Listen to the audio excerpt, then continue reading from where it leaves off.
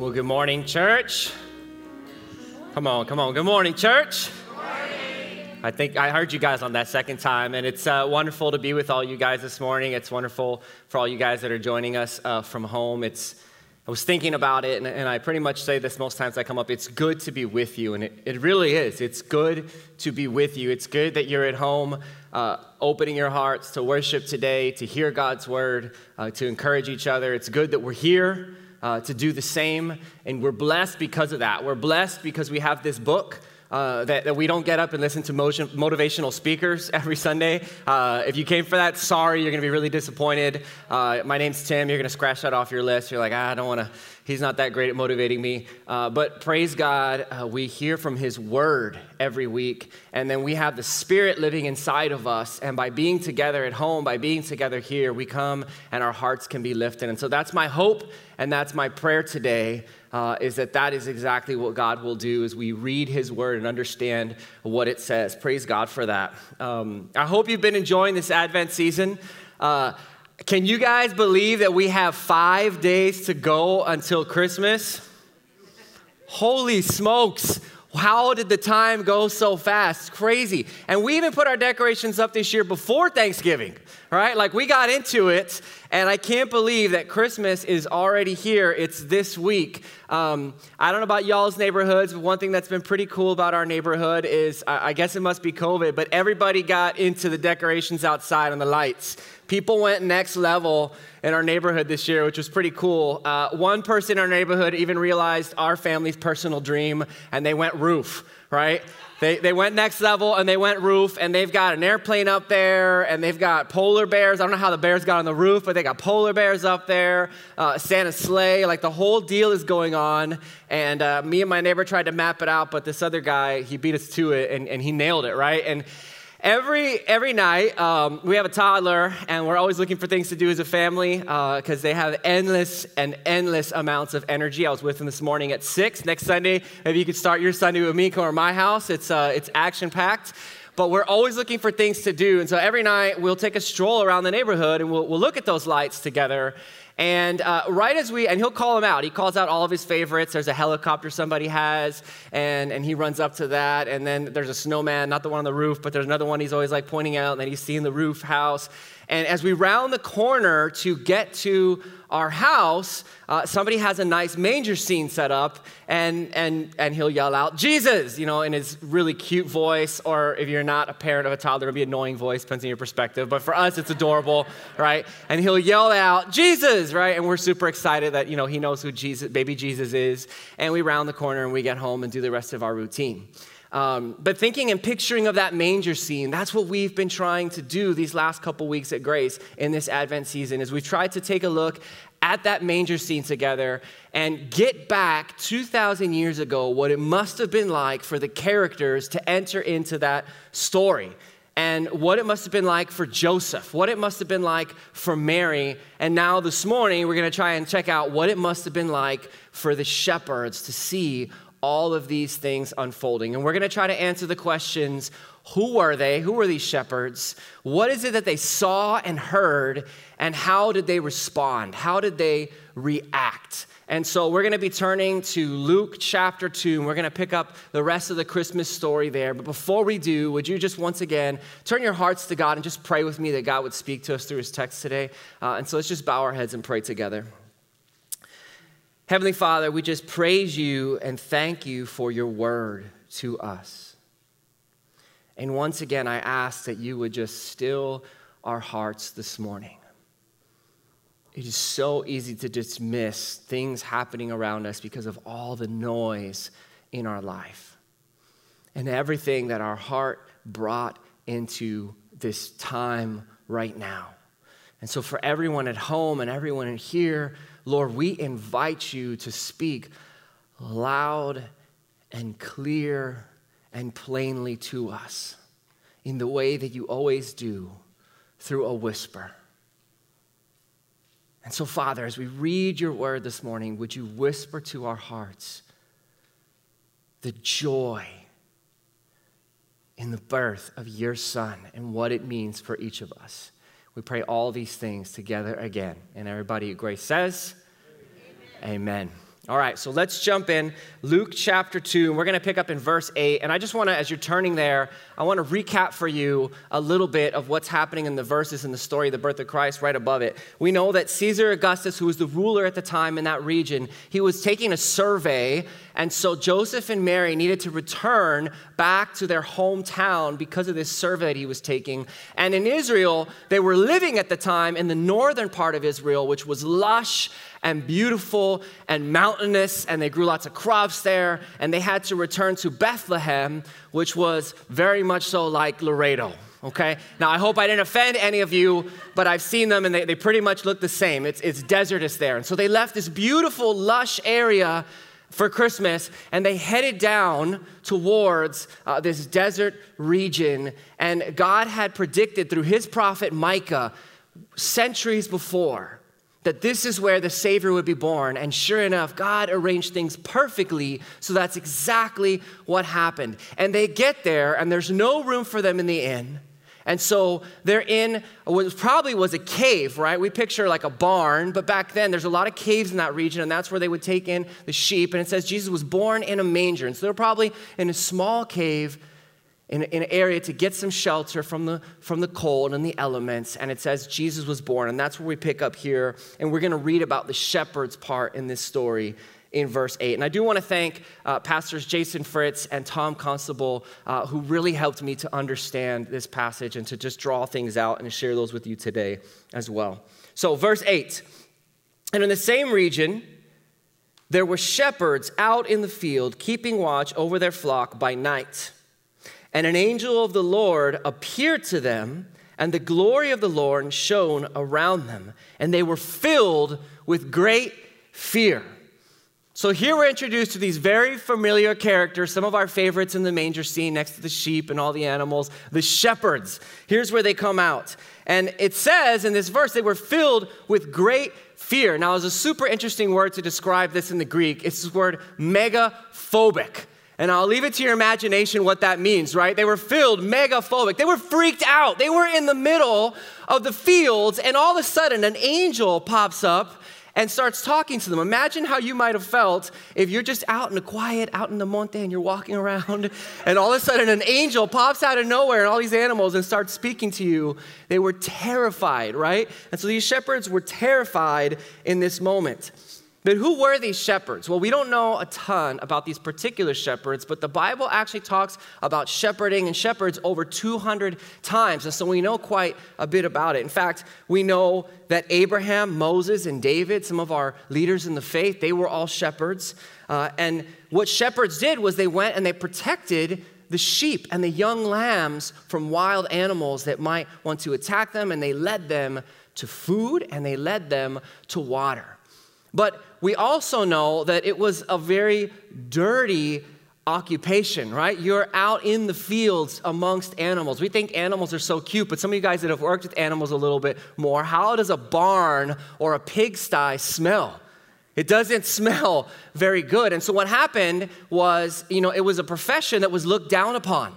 Right? And some of us relate. Some people can look down upon some professions. It was a profession that was looked down upon. It says in Genesis that the Egyptians loathed the shepherds of Israel. You can imagine why. It was smelly. And as God gave wealth to the nation of Israel, and they started farming more, and they started getting wealthier, it's something that started being assigned as more of a lowly task, and it was something that, the people that did weren't always even trusted or held in very high regard, right? Because it was something you passed on to somebody else. It wasn't what the main person did, the main task. And so what's the message? What can we learn, first of all, from who these shepherds were? Think about it. The birth announcement of the Savior of the world, the biggest news that the earth has ever had. And who did God send it to? Right? When we're sending out our wedding invitations, when something big happens in our life, we think that the people that are most distinguished, are the ones that would take note of those things, right? So if the biggest news is happening, it's something the president should be notified of, or a king should be notified, or people that are distinguished or famous. And who did God choose in all the world to send his announcement of his son's birth? To the lowly shepherds. Why? Because Jesus came for all of us, high and low, sinners. He came for all of us. And right from the beginning, God the Father made it clear and known that he came for everyone, for you and for me. Let's keep reading in verse 10. And the angel said to them, "Fear not, for behold, I bring you good news of great joy that will be for all the people. For unto you is born this day in the city of David a Savior who is Christ the Lord." So the angel comes down and says, "I've got great news." Now, who doesn't love great news? I love getting great news. We all love getting great news. But in order to get great news, two things have to happen. Somebody has to tell you about that great news, and we have to be receptive to that great news. In order to be receptive, you have to listen, right? So I know we've got a lot of teachers in our church at home and here. How many times, teachers, has this ever happened to you that a student raises their hand in class and asks a question that you're thinking to yourself, I literally just gave the answer to that question. You were not what? You weren't listening, right? Or for all you guys that are married, this may or may not be a situation that plays out in your house, right? But use your imaginations for a minute. How many times have you had plans for the weekend and one spouse goes, I don't know we have plans for the weekend. What are you talking about with plans for the weekend? The other spouse says, I told you about that yesterday. The other spouse goes, no, you didn't. You didn't tell me about that yesterday. And the other spouse goes, yes, I did. You weren't what? Right. And I'll leave it to your imaginations which person that is more times than not, right? I'll let you figure that out. But in order to get great news, you have to be told about great news, and you also have to be receptive to this great news. You have to be listening. And so what were the shepherds told? Well, they were told this great news that a Savior has come who's Christ the Lord. And I want to drill in on those three words because we hear those. If you've been to church before, those are words we're so familiar with. Savior, Christ, Lord. But I want to go back to how those shepherds in that moment would have heard those words coming from the angel. So Savior, take note, Savior, what it means is the name Jesus, his name he was given, actually means God saves. Jesus has the power to save from sins. Mark chapter 2 and throughout the Gospels, we're told that Jesus came and he is the one who has the power to save from sins. But not everybody wants that message because not all of us want to admit that we need to be saved from something. But the angel goes on and he says, this baby, this Savior, this one who saves, he's the Christ. And Christ means Messiah. And that meant that God was keeping his promise. Because also hundreds of years ago, through his other prophet, Isaiah, he had promised that a Savior was going to come. And this Savior was going to be called Messiah. And he was going to be born of a virgin. And so Christ means Messiah. It means that he is somebody who is with us. So think about it for a moment. This Savior came down and was God with us. He was Emmanuel. He was the Christ with us. He walked and he lived amongst us. Hebrews tells us that Jesus was the radiance of God's glory, the exact imprint of God's nature. Now, the translation for this word, imprint, is one that we know. This word that's used in Hebrews to describe this coming down of Christ.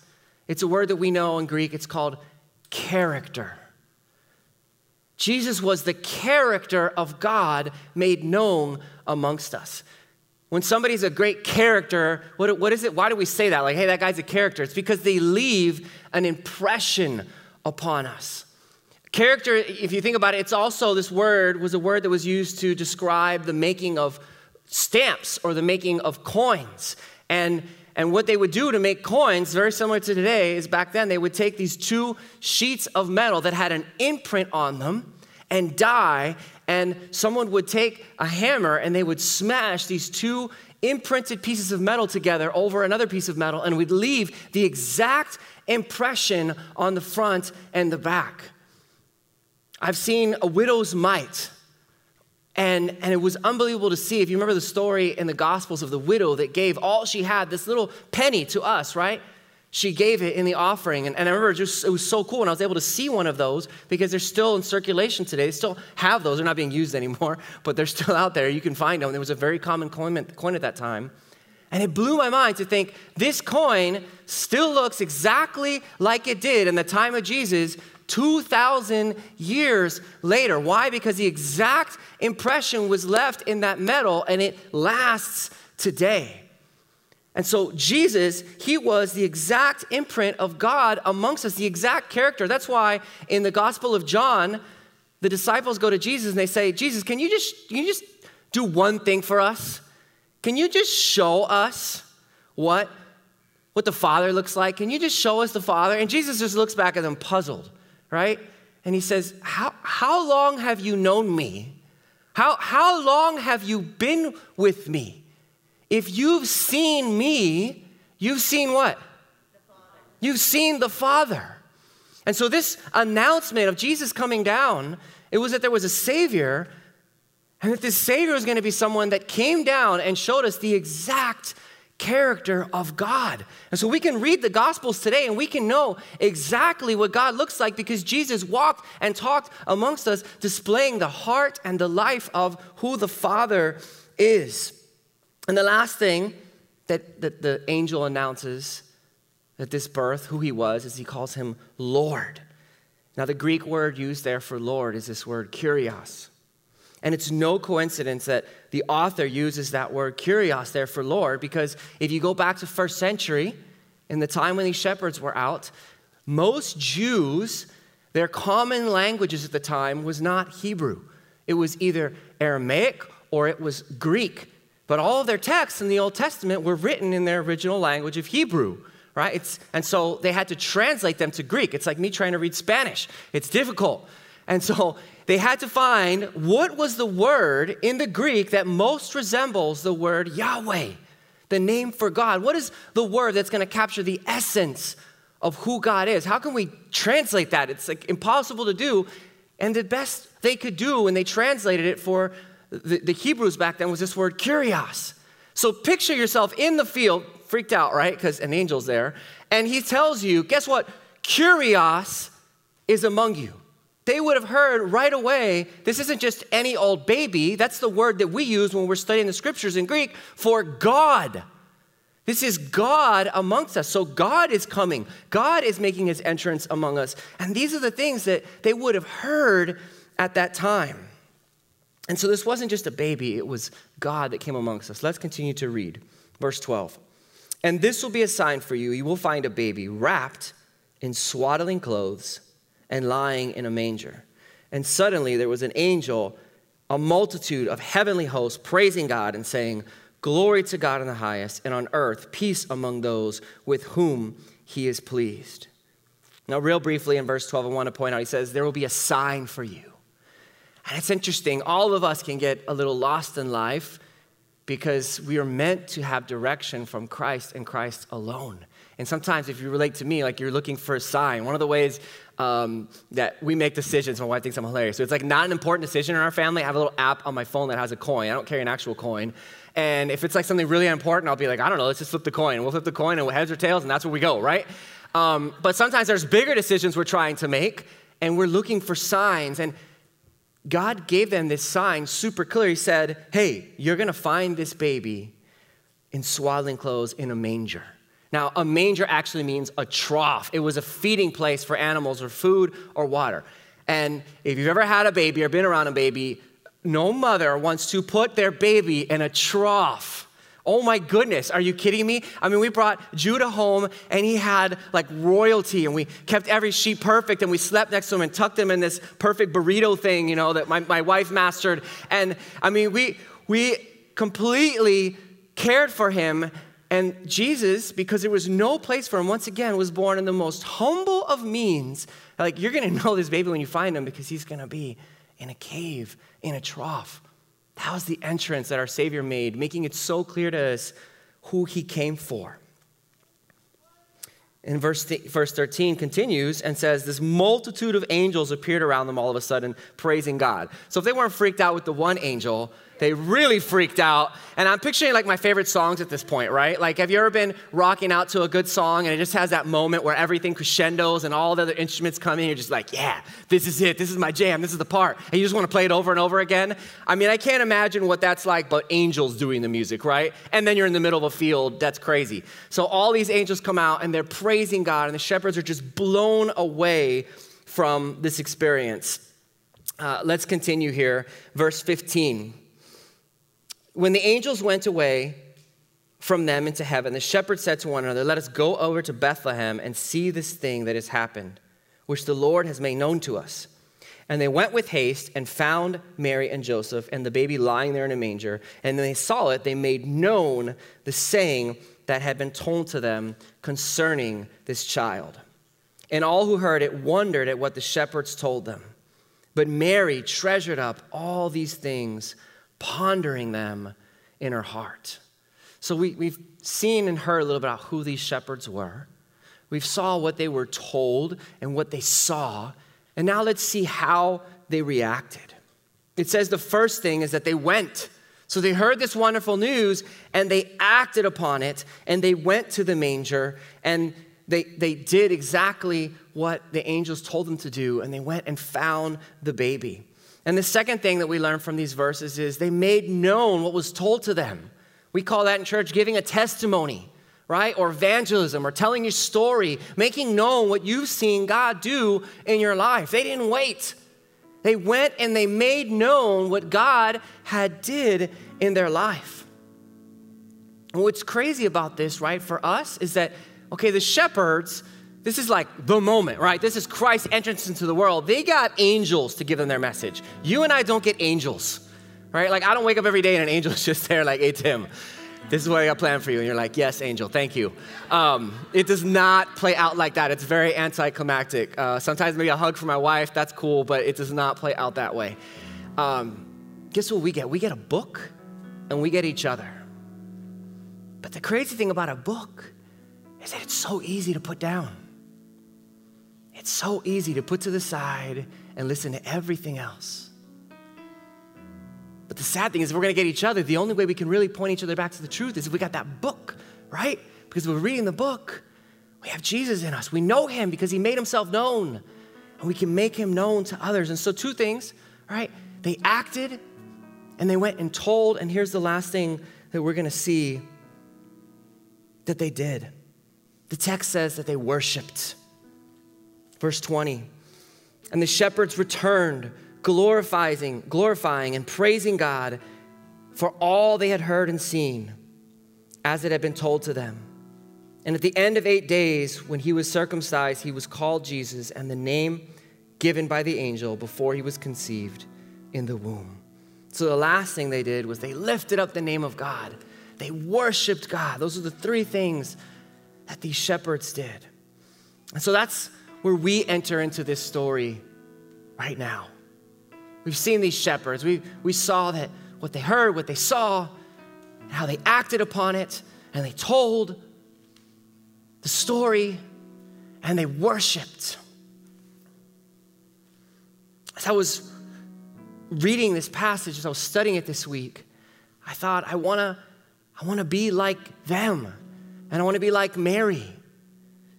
Mary took the words that she was given by them, and the text says that she treasured those words and she pondered those words. That word for treasured, it literally means to be kept alive by. Just picture what's being said there. Like, she treasured this message that was given to her.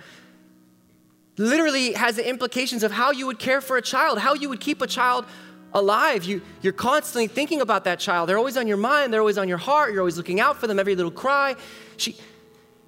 She treasured those words. Those words kept her alive. Church, my prayer this morning is that as we're reading God's text, that our hearts would come alive, and that people around us, only because God's working in us and through us right now as we're reading his words, that we might breathe that life to others.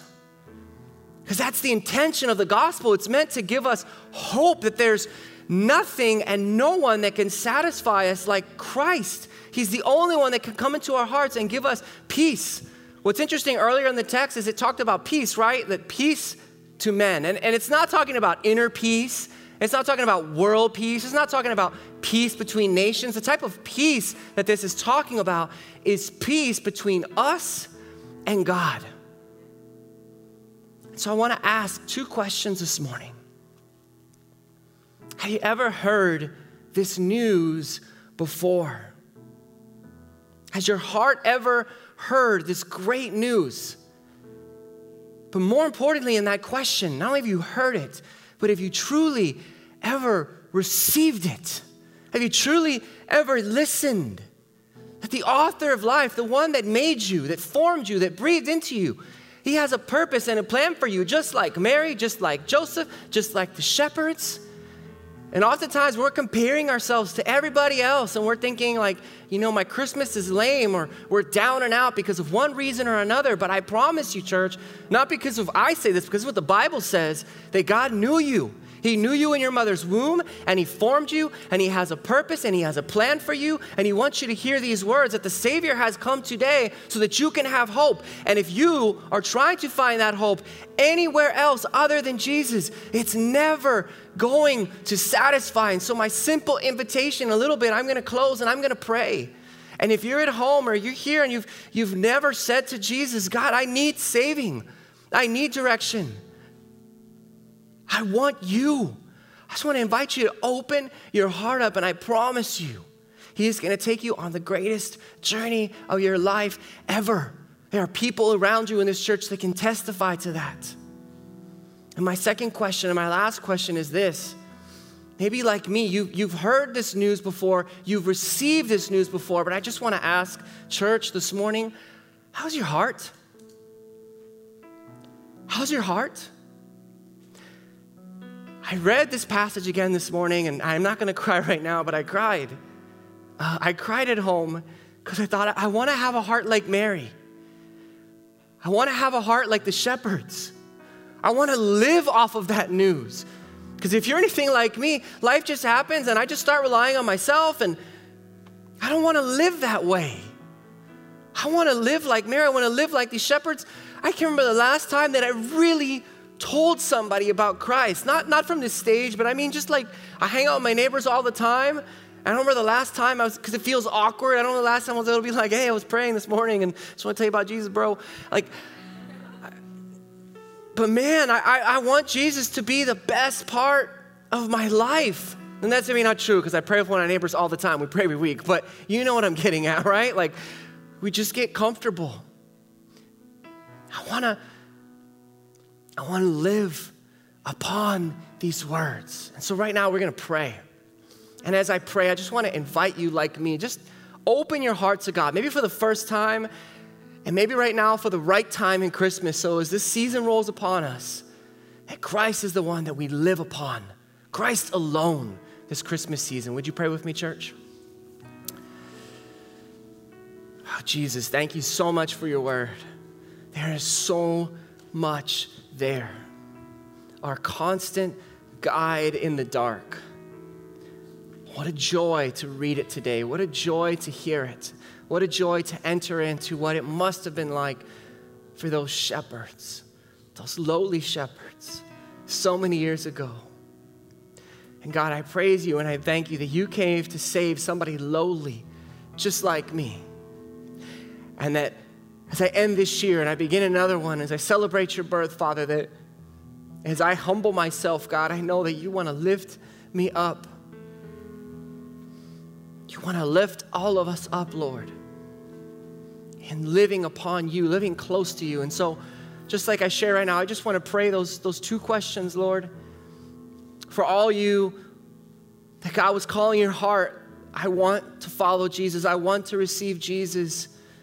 Just speak to him right now, casually in your heart as I'm speaking. Lord, thank you for what you've done for me. Thank you that you didn't leave us a mess, but that you entered into humanity and you came down and you lived amongst us. And God, may these not just be words that I hear today and that I put to the side, But God, may I be like Mary, Father, and help me to treasure these things in my heart and help me to begin this new relationship with you and help me to search you out and know you, Lord. Thank you for being my Savior. And Lord, for that second group, Father, God, we pray that you would light our hearts anew, that in all this hustle and bustle and this changing of the year and the celebration of Christmas, Father, would we live upon you? Would we be like the shepherds? Would we be filled with joy and praise and testimony? And if there's any sins that are weighing us down or aloneness that's weighing us down, God, would we just confess those to you right now? God, we know that there is no shame, there is no guilt that you don't overcome. We don't come here because we're holy. We come here because you are holy. And so, God, may us appreciate the righteousness that you impart to us, that you give us. May we be set anew this Christmas season. We, as your church, pray these things together, and we give you praise and glory. And everybody join with me and they say these things in your name. Amen. Thank you, church.